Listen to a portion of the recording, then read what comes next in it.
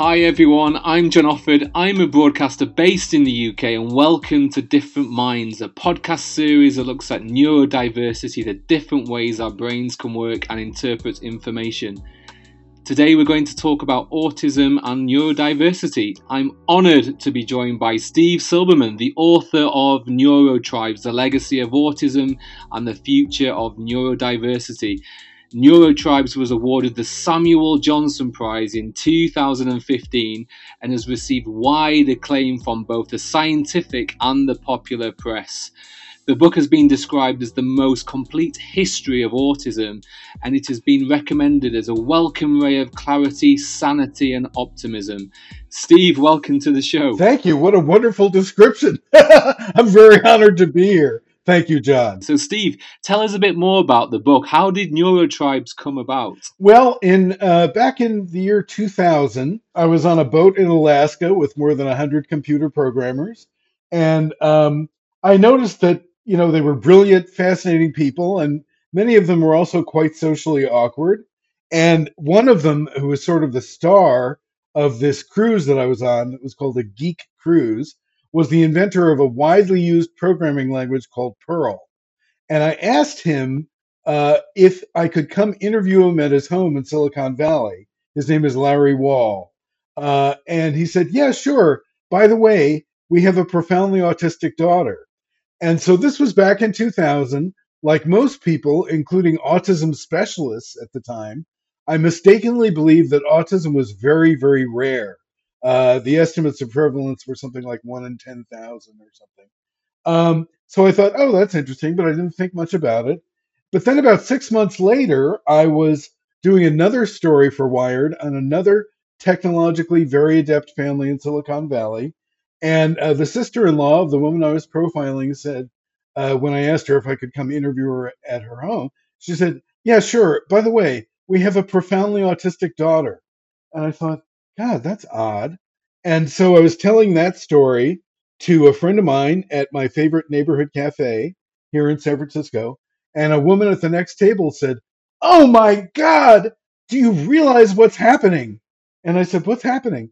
And she said, there's an epidemic of autism in Silicon Valley. Something terrible is happening to our children. So I heard chords of doom or whatever. And but I was a science reporter. So I thought, well, is this really true? I didn't just get horrified. I thought, is this really true? So I went and wrote this article, The Geek Syndrome, and it suggested to me that what was going on was not what everybody was telling me, which was that it was an epidemic caused by vaccines or well, they didn't have Wi-Fi then, but screens or silicon in the water. Like I heard a million rumors about what was causing this alleged epidemic, and it looked like to me what was going on was that people with autistic traits were finding a sort of agreeable environment and work environment for themselves in Silicon Valley. That high tech communities had become like sanctuaries for people with autistic traits.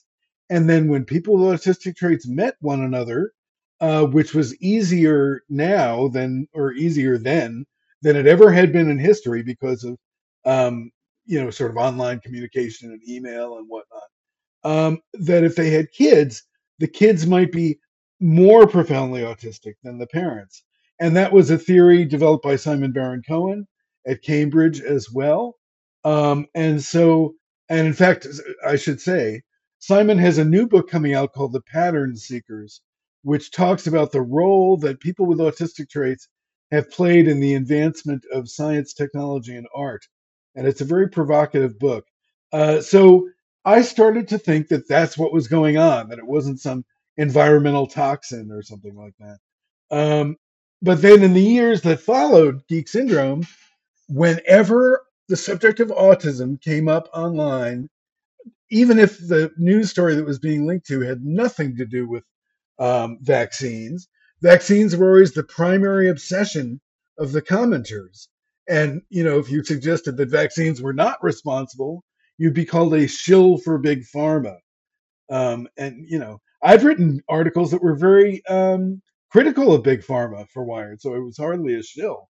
Um, but at some point, I got the feeling that something had gone wrong in autism history, that somehow we had lost or forgotten or been denied access to the information that explained why the diagnoses started rising so steeply in the early 90s.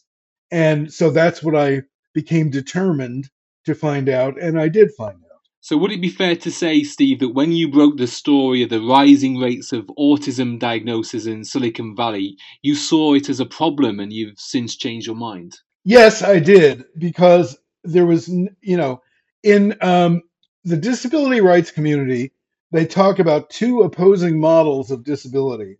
One is the so-called social model, which talks about how if you live in a wheelchair, if you're in a town with no wheelchair ramps or accessible bathrooms or curb cuts or whatever, you're screwed. You're highly disabled. But if you live in a town that has those accommodations, you're fine. You can get around great. And sort of the opposing model is the so-called medical model, which locates the disability entirely in the person has a deficit or a flaw. If we could fix it, they wouldn't be disabled anymore, etc. And so back then in 2000, the autism was only viewed through the medical model. There were the very first stirrings of what would eventually become a full-fledged autistic culture, sort of an autistic subculture. And I noted that in my article, The Geek Syndrome, this wonderful web page built by a person named Laura Tisanchik, who satirized like American Psychiatric Association diagnostic pages. And what she did was she said neurotypicality, i.e., being non-autistic, is sadly incurable. The the symptoms are like compulsive socializing, constant small talk. And I thought that was hilarious, and I thought that was like the first glimpse of something other than the medical model that I saw. And so, yes, in 2000, when I started writing The Geek Syndrome, uh, uh, or 2001 actually, I was still within the medical model. So, but gradually, as I did my research, I realized that what I was writing, even though I was a science reporter, what I was writing was not really, like a medical book or a technical book about this quote unquote disorder, a word I never use. I realized I was writing about a tribe of people that was discovering itself, discovering its true prevalence in the community, which is not rare at all. In fact, autism is very common. Um, and discovering that a lot of their problems had nothing to do with autism. They were not symptoms of their autism. They were symptoms of a society that was failing to meet their needs. And so that's what Neurotribes describes. And that's fair to say that's the reason why autism you were so interested in autism, essentially because of what you just described. Well, no, I mean, there are a lot of reasons. For one thing, I mean, I'll put the goofiest one first. Um, for one thing, I find a lot of autistic people incredibly charming and endearing. And it's partly because they're very, very honest. And to be blunt and disclosive, I grew up in a family with alcoholic parents. And so in my family, the truth was a rare and precious thing, and I heard lies around me all the time. And so when I came across this tribe of people, I mean, I'm not saying that autistic people can't lie. They do. Sure, Some autistic people lie a lot, but for the sure, most part, autistic people are strikingly honest and earnest and no BS, and just sort of get to yeah. the point. And I found that really refreshing. Um, so it was not just that, but it was also like I found myself liking autistic people, and I also related to them because when I was in high school, the Bible of psychiatry in America is called the Diagnostic and Statistical Manual of Mental Disorders, or DSM, which I talk a lot Yes, about in the book. When I was in high yes. school, I was in the DSM. because I was gay. And, Yeah. gayness was considered a mental disorder. You could be put in an institution for kissing your boyfriend. This is really true. You could be arrested. It was also illegal. So, and in my high school years, I saw gay activists do sit-ins in the offices of the APA and do street demonstrations and say, "Screw that. We're gay and happy. Gay is good." And in fact, the DSM eventually changed, and it wasn't because they discovered that, homosexuality is not, after all, a mental disorder. It was because of these street actions and confrontations and demand that gay people are full human beings. And so once I saw like Laura Tisanchik's, satirical webpage, I thought, oh, there's something going on here. And then I plunged in more wholeheartedly once I started researching neurotribes. What is the key point then from your book? That autistic people are full human beings. That autism, instead of being a mistake of nature, is an expression of the diversity of nature. In a rainforest, diversity of animals and plants helps that community of living things thrive and endure even in the face of changing conditions. So, what I would say is that the diversity of human minds helps the human community thrive and endure in the face of changing conditions. And even though she sort of appeared on the world stage after my book came out, Greta Thunberg was like, a prophecy. It's like she is, she's autistic for sure. She's proud of that. And she is totally committed to not just speaking the truth, but doing practical organizing to save the world from catas- catastrophic cataclysm, which we're facing and which we're now all distracted from dealing with because we have nearly a fascist in the White House, and he will be a fascist if Trump is reelected. Um, and so, what Greta expresses is the fact that sometimes the ideas and the motivation and the energy that could literally save the world from destruction are located in the different minds of autistic people or people with dyslexia or ADHD. I would say that's the main point of my book. So I read somewhere that you cried while you were writing the book. Is that true, Steve, and why? Oh, and yeah, I did cry. Um, well, for about a year, what I was investigating was Hans Asperger's clinic, and Hans Asperger's launched a clinic, or he didn't launch it, but he worked in a clinic um, that before World War II and before the rise of the Nazis was an extremely progressive place. They treated autistic people, autistic kids, who were kind of at the end of the rope of what society would allow them to do. Like they'd often been sent there by the juvenile courts or after being expelled from multiple schools. Their parents had no idea what to do with them.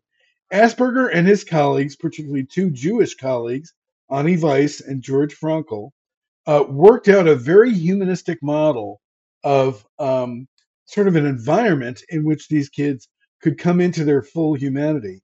Then, of course, when the Nazis took over, marched over from Germany in 1938, uh, Asperger's employers were either already Nazis or became full on Nazis. Um, I watched as this group of people who had been doing well before the Nazis took over were then eventually sent to be exterminated and were treated horribly. And so it was writing about the atrocities during World War II committed against not just autistic people, but all disabled people and homosexuals as well. And in fact, one of the most frightening things about the era we're in now, I don't know how much of this happens in the UK, but in America, it's become very glib about, quote unquote, disabled people, elderly people, or people with pre-existing conditions being somehow expendable in COVID. Like if you start talking about, well, actually, nearly 190,000 Americans have died of COVID, then, you have people saying, well, they were elderly. They were old enough to die. They were disabled. They're a waste of resources. That is Nazi talk. It's straight up Nazi talk. And it didn't take 5 minutes for it to become all over the social media once COVID came along. Like, I saw people who I never would have expected being so dismissive of the lives of these people. And so, I've learned since my book came out, unfortunately, how rapidly a society can turn against its neighbors that need the most support. But so I would be writing Neurotribes, and I was actually listening to, I would listen over and over to a piece of music written by one of my favorite composers, a guy named Steve Reich. And he's a modern composer. His masterpiece is called Music for 18 Musicians. But he wrote a piece called The Daniel Variations for Daniel Pearl, who was the Jewish reporter from the Wall Street Journal who was made to confess that he was Jewish, and then beheaded on sort of an ISIS propaganda video. And so he before he was beheaded, he said, "My name is Daniel Pearl. I'm a Jewish American." And what Steve Reich did, it's the most horrible thing you can think of, really. But what Steve Reich did was he turned Daniel's last statements and Daniel's love of playing the violin into a triumphant chorus of life affirming validation. And I would listen to that, write the chapter about the Holocaust, and weep. Wow, how powerful. Wow. Yeah.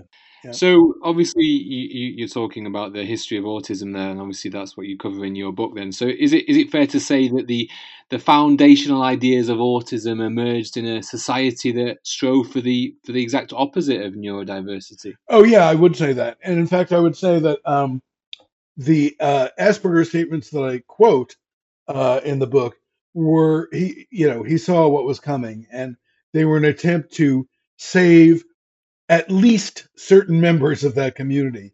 And that's a subject of much debate right now because he Yeah.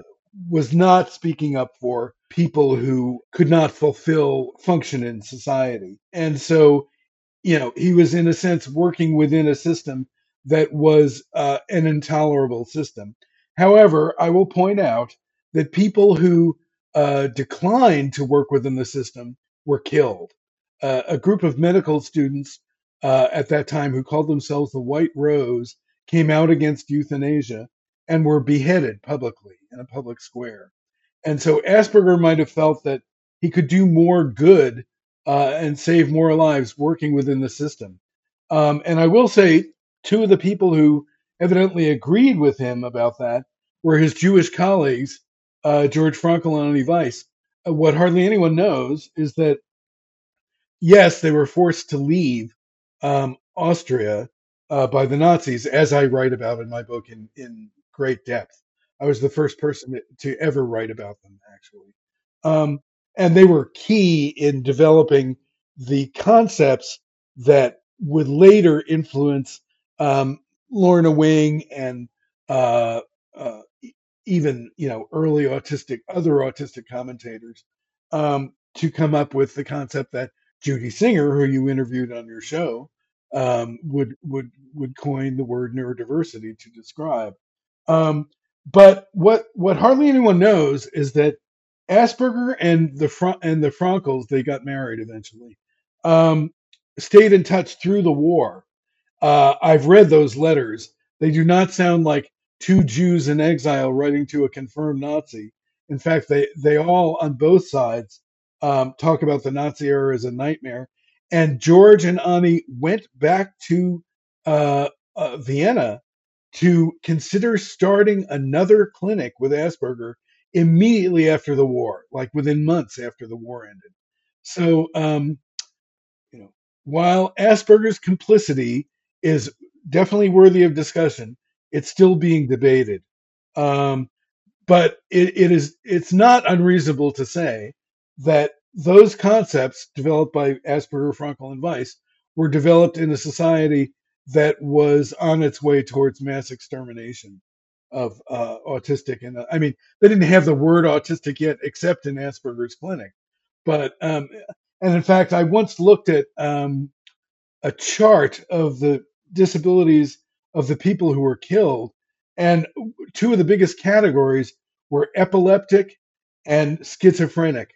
And I think that autistic people probably would have been judged as falling in one or the other category. You know, So, Steve, so as you touch on there, there's possibly, there is some controversy around Asperger there, and I just wondered if you could just tell us a bit more about who he was as a person, and what his role was in the, in the development and recognition of autism as we know it today. well, he related to outsiders because he was an outsider himself, and he, had these curiously intense interests as a child in a certain poet and certain composers. So he was an eccentric, I would say, and he was, sort of beguiled by other eccentrics. Um, and then what Asperger, Frankel, and Weiss developed was really a way to um, see autistic people as having lots of potential if they got the right kinds of support. Meanwhile, in America, Leo Kanner, who was sort of, you know, uh, the other person who early on codified autism, Leo Kanner, very quickly decided that institutionalization was the only way to go for his autistic patients. Whereas Asperger and his colleagues were devoted to uh, not long term institutionalization, but a couple of weeks in the clinic where the kid could restore his or her self confidence, could learn how to interact with other children, could do creative stuff like writing plays and whatnot. And Asperger he wrote about how parents who, instead of discouraging uh, the kids' intensely focused interests, encouraging them and encouraging the use of that special interest to become a platform for creativity and curiosity could be a stepping stone into a happy and productive future life. So those were two, kind of quite opposed um, views of autism. And now, of course, uh, the way we think of autistic people is much closer to what Asperger and his Jewish colleagues came up with in the beginning. And in fact, there's going to be the publication in the next month or so, I believe, of some articles from Asperger's former colleagues and patients defending him against the belief that he was a fervent Nazi or something. So that even though people love to say the book, the case is closed, it isn't. The case is open, and we're still learning more. So I know that your book obviously looks at the history of autism treatments, from the horrible blaming of parents to the, obviously, as you just said, the modern positive neurodiversity movement. So, and I know that you also talk about the struggle to get a meaningful diagnostic criteria into the DSM, the Diagnostic and Statistical Manual of Mental Disorders. I just wonder if you could just tell us a bit more about that. Sure. Well, another thing that hardly anyone knows is that in the most recent edition of the DSM, uh, some autistic adults from the Autistic Self Advocacy Network in America were called upon to have input into the shaping of the diagnostic criteria, which I thought was excellent. And in fact, really the story of the last few years since Neurotribes has been published, and not, obviously not only because of that, but an expression of the same cultural impulse, is that autistic people who were formerly left out of the societal conversations about autism are now having input. I remember when I started writing Neurotribes, if I would get a call, because I was blogging about autism as well, if I would get a call from a mainstream reporter, they would, ask me a bunch of questions, and then I would say, have you talked to any autistic adults? And they would say, no, actually, and that outraged me eventually because it was like a million articles about feminism that only talked about men, or like, hello, Mr. White Guy, what do you think of black guys, Black Lives Matter, So, um, so autistic people are now more routinely quoted in mainstream news stories about autism. So, one of the wonderful accidental effects of the diagnosis being made available to adults, which is a process I describe in great depth in Neurotribes, is that now people with autism can have input into the commentary on them and the framing of their condition and the framing of what they really struggle with. And, what they really struggle with is not sitting in a room alone saying, oh my God, I hate that I'm autistic. Or, what, uh, what they really struggle with is not getting a fair shake in employment, in schooling, being condescended to, being dismissed, being socially rejected, being bullied when they're young. Those things cause much more suffering than the so called symptoms of autism. And the world is really coming around to that recognition. So, Steve, is autism on the rise, and where were the autistics in past generations? Oh well, they're in my book. The autistic in past generations were diagnosed. If you were white, you were diagnosed with something called childhood schizophrenia, as I talk about in my book, and that was in part because Leo Kanner mistakenly theorized that autism was the prodromal phase of adult schizophrenia. That autistic kids would turn out to be adult schizophrenics. Well, that was wrong. Um, and so basically, you would be diagnosed with something called childhood schizophrenia, which is now considered to be extremely rare. The question is not only where were the autistics in previous generations, the question is where are the childhood schizophrenics who were filling mental institutions in the 60s and 70s? Because there was an epidemic of childhood schizophrenia in the 60s and 70s. And if you read, as I did, the accounts within these institutions, it's very, very clear that those people were autistic. In fact, you could just swap out the two terms and it would read exactly the same. That's if you were lucky. That's if you were white, you would get diagnosed with childhood schizophrenia. If you were black, you would get diagnosed with intellectual disability or what they called at the time mental retardation. And medical authorities talk about something called diagnostic substitution, which is that once a condition is more accurately recognized, the old term sort of goes away and then the new term comes into full force. And if you look at the figures of kids who are diagnosed with sort of generic intellectual disability, they have gone down while autism has gone up. And it's because of a process, a multiphasic process that I describe in the book, whereas basically autism became a label you could use. And so suddenly there are all these autistics, but they've been there all along, diagnosed with something else or not diagnosed at all and just considered really weird. I just wondered what you thought about public perception of what autism is, because I know people think about the movie The Rain Man back in the late '80s, and that was obviously at the time was instrumental in raising public awareness of what autism was. And I just wondered if you could tell us a bit about how that film came about and how media representation of autism has changed over the past 30 years. Well, before Rain Man, autism was almost universally described as, and I'm quoting something that a doctor told some parents that I read about, that autism was a fate worse than death. It's a fate worse than death, but you must learn to bear it. So why were doctors saying that? It's because there was very little hope for autistic kids who ended up in institutions. There were no learning possibilities. They were put on, experimental drugs, given lobotomies, even, or electric shock therapy, or electric shock punishment. Um, it was horrific, barbaric, an abattoir, really. So yes, for the people who ended up in institutions, it was a fate worse than death, actually.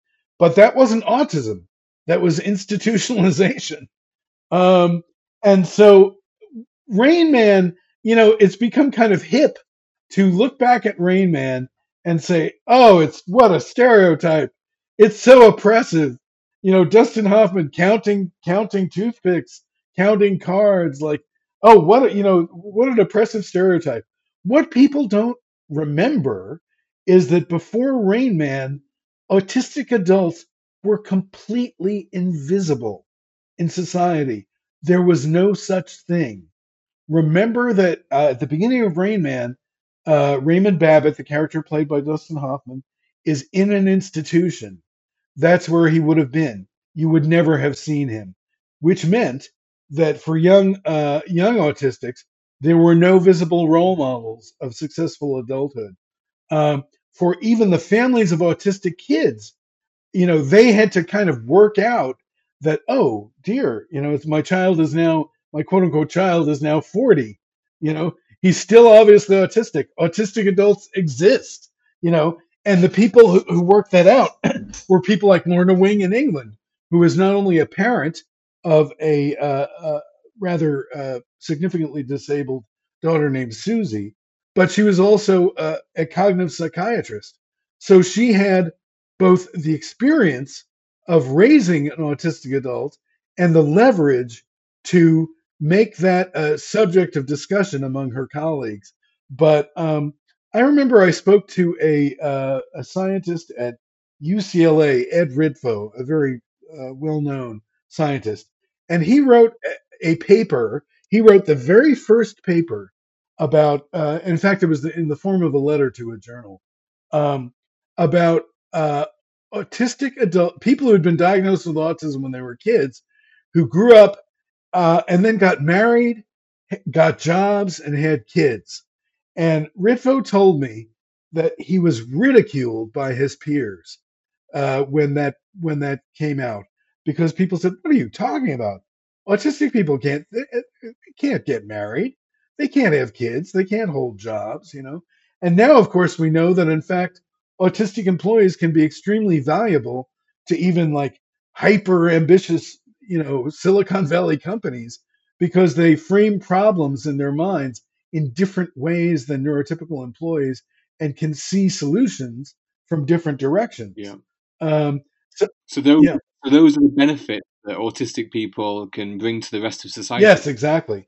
And in fact, I would say that one of the underlying themes of Neurotribes is that the gifts and contributions of, I'm not always saying people who would have gotten a diagnosis of autism, but people with autistic traits have made enormous contributions to art, science, literature, and research in a million ways, and science fiction as well. It's clear that some of the early science fiction people were autistic, and they thought of themselves as weird or odd or nerds, more or less, as they still do.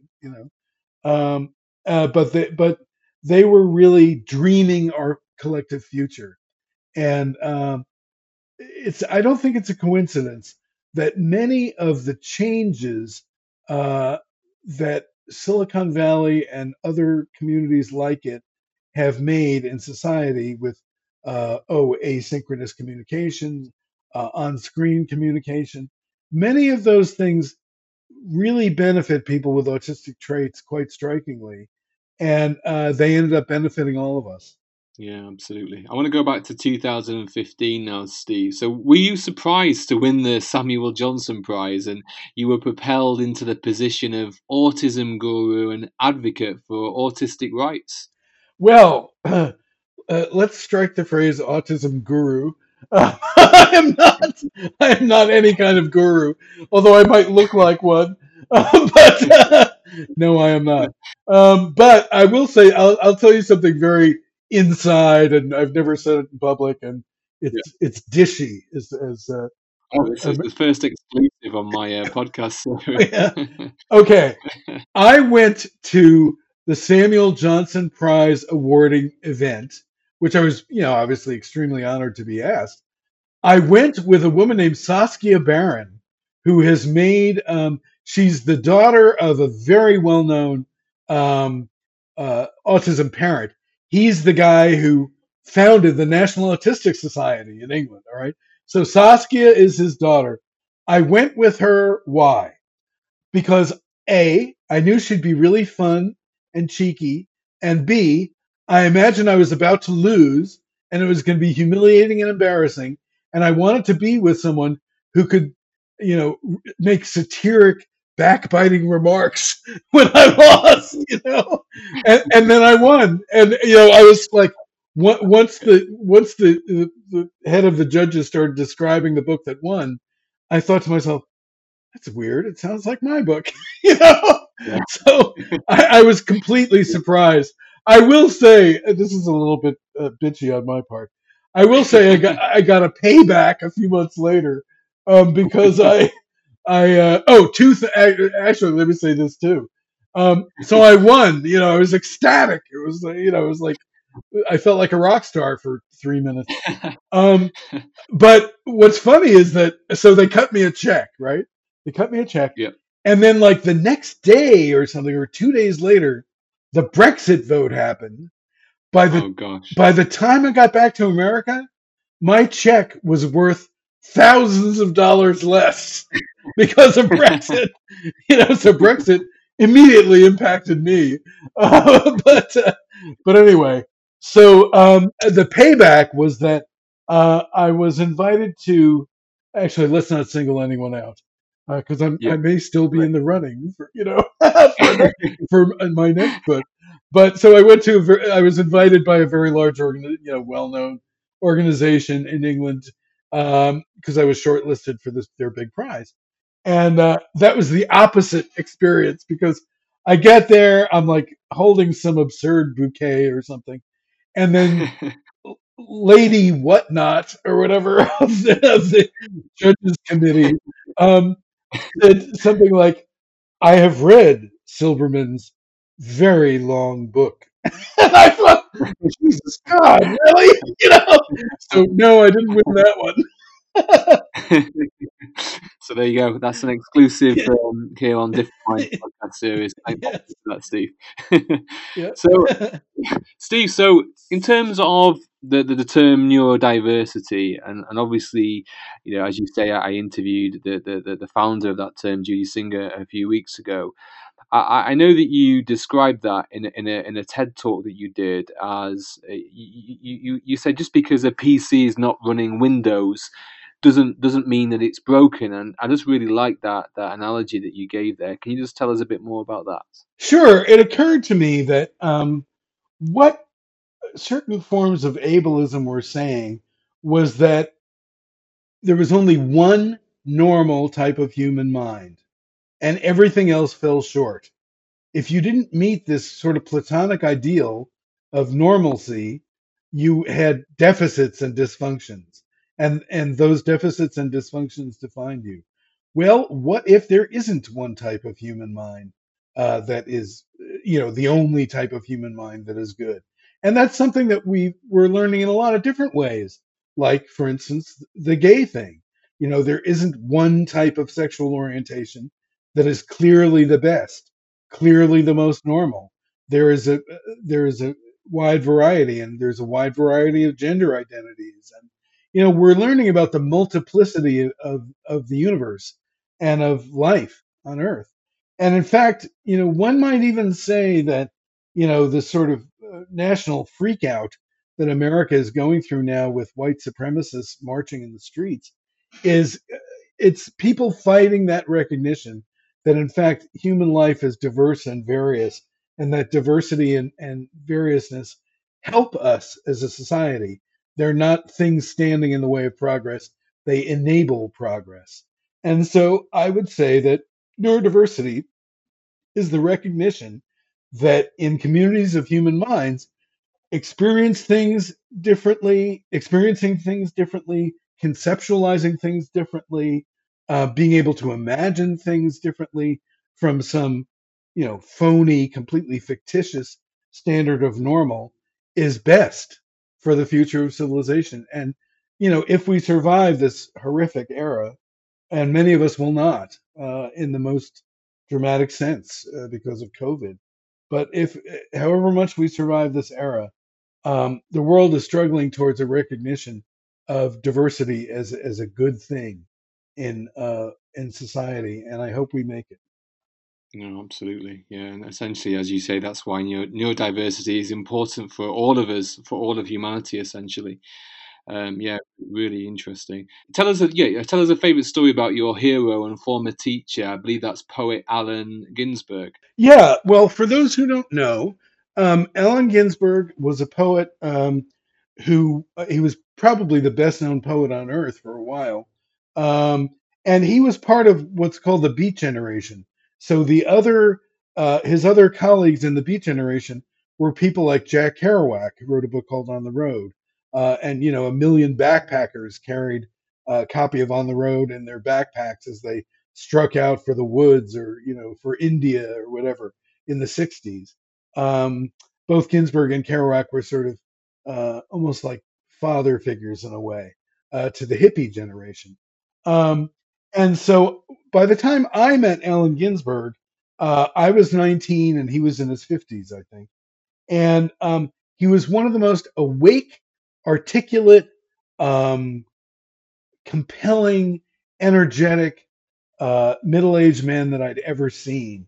I'd never seen someone so alive, really, particularly a man at that age. When I was 19, most middle-aged men seemed like robots to me. Like they just went to their jobs and they didn't feel much on the surface, and they seemed incapable of loving one another. So I remember when I went to Florence when I was like 20 or something, and there was the passeggiata, which is everyone takes a walk like after dinner, and all these men were holding hands, and I turned to my friend and I said, "Are these gay men?" And he said, "Oh, shh, don't say that; they'll kill you." And so, but like American men thought of themselves as so hip. They were like terrified to hold the hand of their best friend, in the street. And so Alan was just like very open about being gay, very open about taking psychedelics, very open about having spiritual interests in Buddhism and other forms of religion, being very against this totally inhumane capitalistic society, which has reached its apotheosis under Trump, I must say. And Alan wrote a poem called Howl in the late 50s that was like a cry of defiance heard round the world and heard by people who then went on to become their own significant cultural forces, like Bob Dylan, and many other people, Patti Smith. Um, like every generation of insurgents, really, that followed the Beats has cited them as an influence, including the punks. So the punks loved Burroughs, who I also knew. So Alan was he was not a saint. I had problems with some of the things that he did, but he was very alive, and I remember he was an enormous force for community and for encouraging people to see each other as full human beings. And one of the biggest influences on Neurotribes, which I only rarely get to mention, is Alan. Alan's famous for writing Howl, but there's another poem of his that I actually think is even better, called Kaddish, which was Kaddish is the Jewish prayer for the dead. And Alan's mother had schizophrenia, and she was institutionalized. And in fact, tragically, Alan was because there was a divorce going on with his parents. Alan was forced to sign a permission form for a lobotomy for his mother that killed her. So, and he was a teenager at the time. So, Alan knew very well the horrific nature of mental institutions because he had gone to visit his mother there. And so, Kaddish is actually a triumphant anthem standing up for the humanity of people in mental institutions, junkies, gay people, people of color, for people who've been left out of society. And so, really, one of the primary influences behind Neurotribes was Kaddish, and I only wish he died in the late '90s. I only wish he'd lived long enough to see his former dorky teenage fanboy write a New York Times bestseller. That would have been fun. Steve, what are the challenges we face then as a society in terms of the future of neurodiversity? And how do we best help with shifting the discourse away from cure talk when it comes to autism and towards more acceptance and inclusion of autistic people? Well, for one thing, it's great that neurodiversity is sort of on everyone's lips. Like there was an article in the Harvard Business Review on the cover touting the virtues of neurodiversity. That's great. I'm not denigrating that at all. It's exactly how societal change happens. But the question is this just sort of high big ticket companies hiring a few autistic people to do basically nothing, so that they can say, "Oh, we're promoting neurodiversity." And so, like, the oftentimes a block that autistic people face in hiring is that companies, in places like Silicon Valley, look for quote unquote team players. And when I talk to recruiters from those companies, I say, "Well, what do you look for in a potential employee?" And they say, "Well, we look for people who are like us."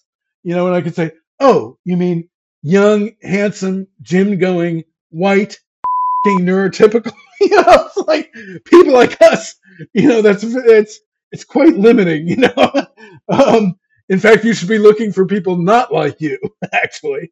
And so that's and a guy who works for a big German software conglomerate named Jose Velasco, who runs a program called Autism at Work.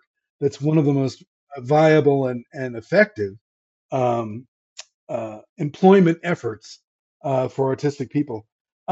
He pointed out to me that sort of the go-to tips for prevailing in an interview is like a list of things that many autistic people find difficult to do. Make strong eye contact, firm handshake, sell yourself. You know, these are all really difficult things to do. So based on a model developed by a company called Specialistern, which was started by a wonderful guy who has an autistic kid. Um, they figured out different ways of enabling potential employees to demonstrate their competence and their eagerness to join a team. So, like, they would have um, potential programmers demonstrate their skills in solving problems with Lego, because Lego is it's one of those things that a lot of autistic people like to do and enjoy doing. So instead of saying sit there and make eye contact with the stranger, even though eye contact is physically painful for you, they say, like, go to that table and solve this problem with Lego, you know, and the potential employees can rise to the top.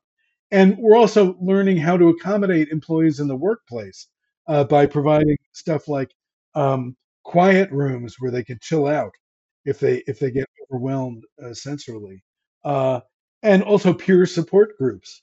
I attended there's an online payment company called Square, and I got invited to talk with an autistic man named John Marble to an employee neurodiversity support group. Neurodiversity support groups are also flourishing at colleges, and so that's really important because then you can have seniors who have already figured out how to get the accommodations they need in a particular school, able to coach freshmen who are neurodivergent on what to ask for and how to get it. And then after that, people can help mentor each other into the workplace from school. So all these neurodiversity support groups and peer support groups. We're not talking about like some neurotypical counselor being paid to give advice to students. We're talking about other neurotypical peers being able to support everybody in the room. Those are really important steps forward that society is taking. Do you think it's still the case that a lot of autistic people are still masking their autistic traits to try and fit into a neurotypical world? Oh, absolutely. And it's exhausting for them. Um, Basically, because everyone is not read Neurotribes or whatever. It's like people, kids still get bullied, employees still get whispered about at the coffee machine. People still, uh, avoid dating someone. Oh, there's something wrong there. Well, actually, there's something right there. They're autistic and they're acting that way, and they trust you enough to show you. Um, and so it's. I'm not saying that this is all going to happen overnight or that it's all already happened or something. It hasn't. But at least we're on the right path towards greater inclusion. Absolutely. I just wanted to finish with a question that I ask all my podcast guests, and I wondered if you had the chance, Steve, what advice would you give to your younger self? Don't worry so much. You're not. Don't worry so much about being an exile from humanity because you fall in love with your male best friends. It doesn't mean that you're doomed. It means that you're gay, and in fact, you're going to find the most wonderful husband eventually.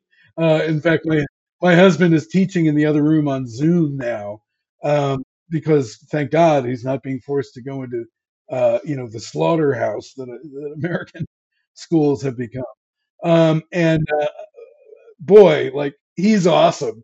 And I mean, I was literally suicidal often when I was a teenager because I thought I was the one cast out of humanity. I was so weird and always falling in love with the wrong people. Well, it just took the right person to convince me that I'm fine. And do you think, Steve, that's an interesting point there? Do you think that, obviously you being gay, do you think that's how you've been able to identify with the cause that the autistic people face in being different, essentially? I would absolutely say that. And uh, for one thing, I felt like an outsider my whole life.